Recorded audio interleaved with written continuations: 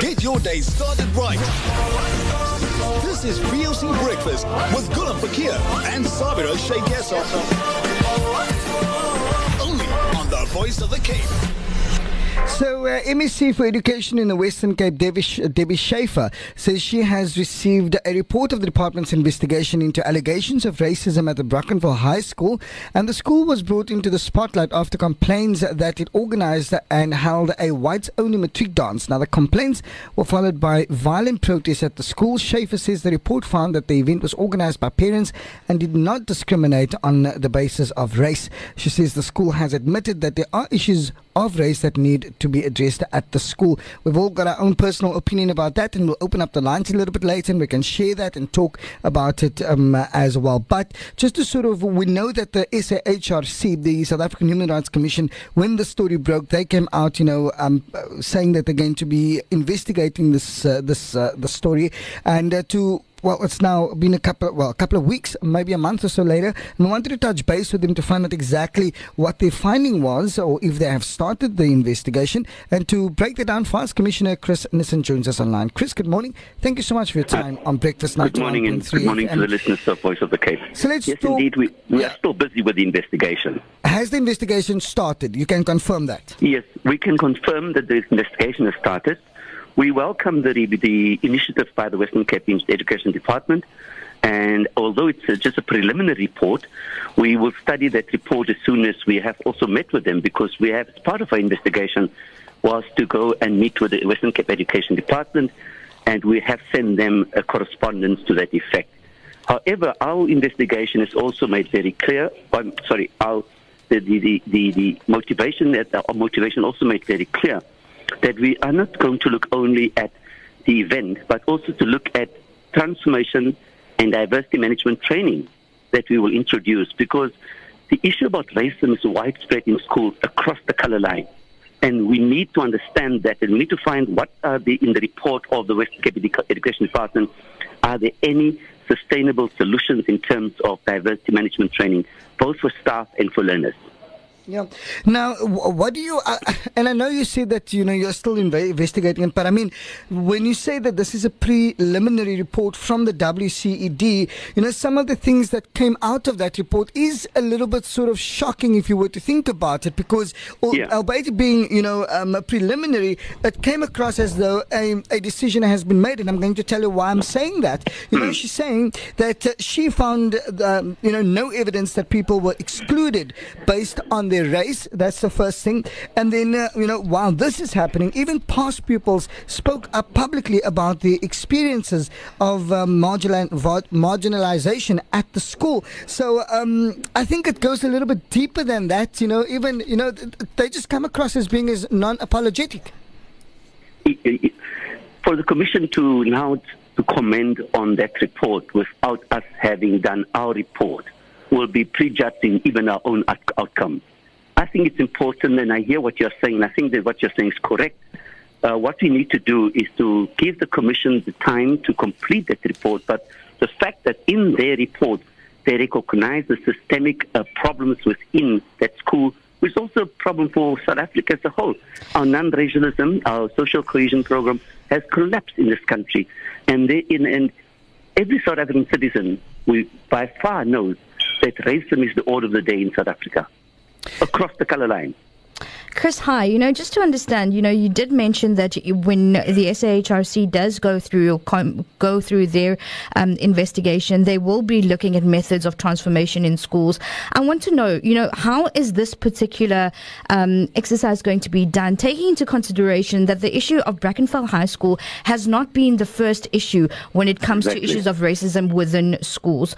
So, in terms of setting a benchmark here, how is the SAHRC going to do this when for 25 years now, ex-Model C schools have constantly been complaining that there are undertones of racism at these schools? It's an enormous task. We realize that, but we have to start. As we've already done, for example, we've done some sensitization and diversity training in Delft, for example, some of the schools in Delft.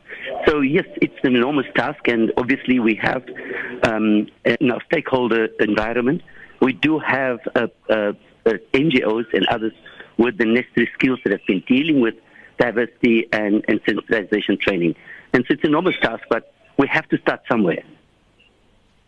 Now, Chris, just before I let you go, and before we bring in Jonathan Ruston, just before we let you go, you said that the investigation is currently still pending. The schools are closing its doors come next week, 15th December.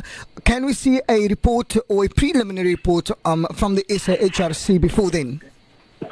2 weeks ago, the Commission gave an update as to where we are within this in the investigation. Part of our investigation in terms of stakeholders would have been the learners.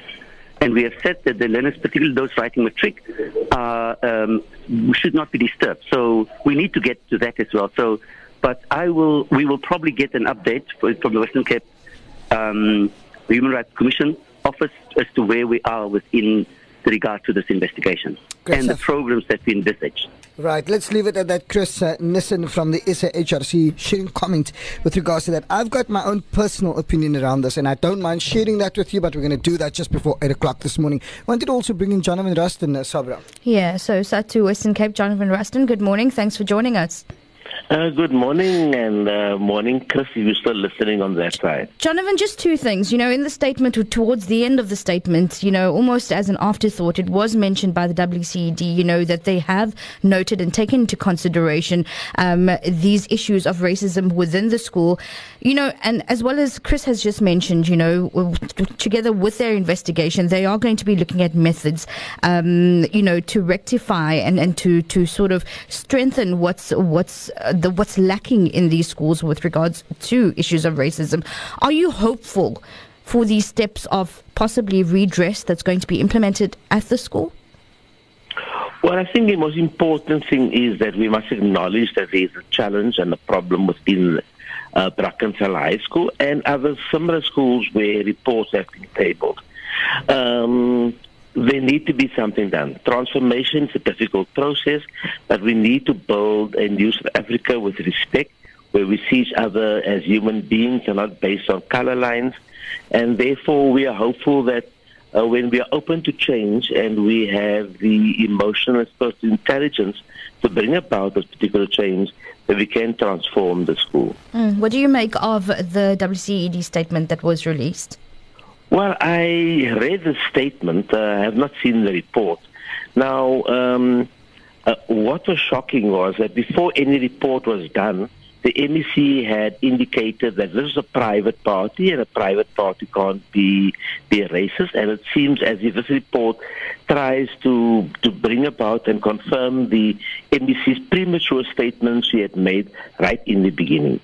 But we were interested to see as to who was interviewed, who was given their responses, were learners who had complained about a particular matter, guaranteed that there would be no victimization. We've seen acts of victimization against others who have spoken out against the allegations of racism at the school.